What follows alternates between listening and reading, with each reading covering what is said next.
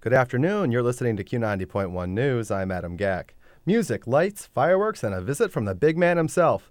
Q90.1's Jonathan Dent has a report on holidays in the heart of the city from this week's Saginaw City Council meeting. Saginaw is getting into the holiday spirit with holidays in the heart of the city this weekend. This Friday, November 22nd, in the Old Town area, residents of Saginaw can kick off the holidays with celebrations all through the evening. The festivities begin at 5:30 with horse-drawn wagon rides and live music entertainment at several locations throughout the area. The annual lighting ceremony begins at 5:45 at the Saginaw Water Treatment Plant, with music and thousands of lights all around the building, as well as a visit from Santa. The night concludes with fireworks over Ojibwe Island at 8:30. Councilman Ostash invites everyone out to participate and enjoy the festivities. So if you're not doing anything Friday night, come on out.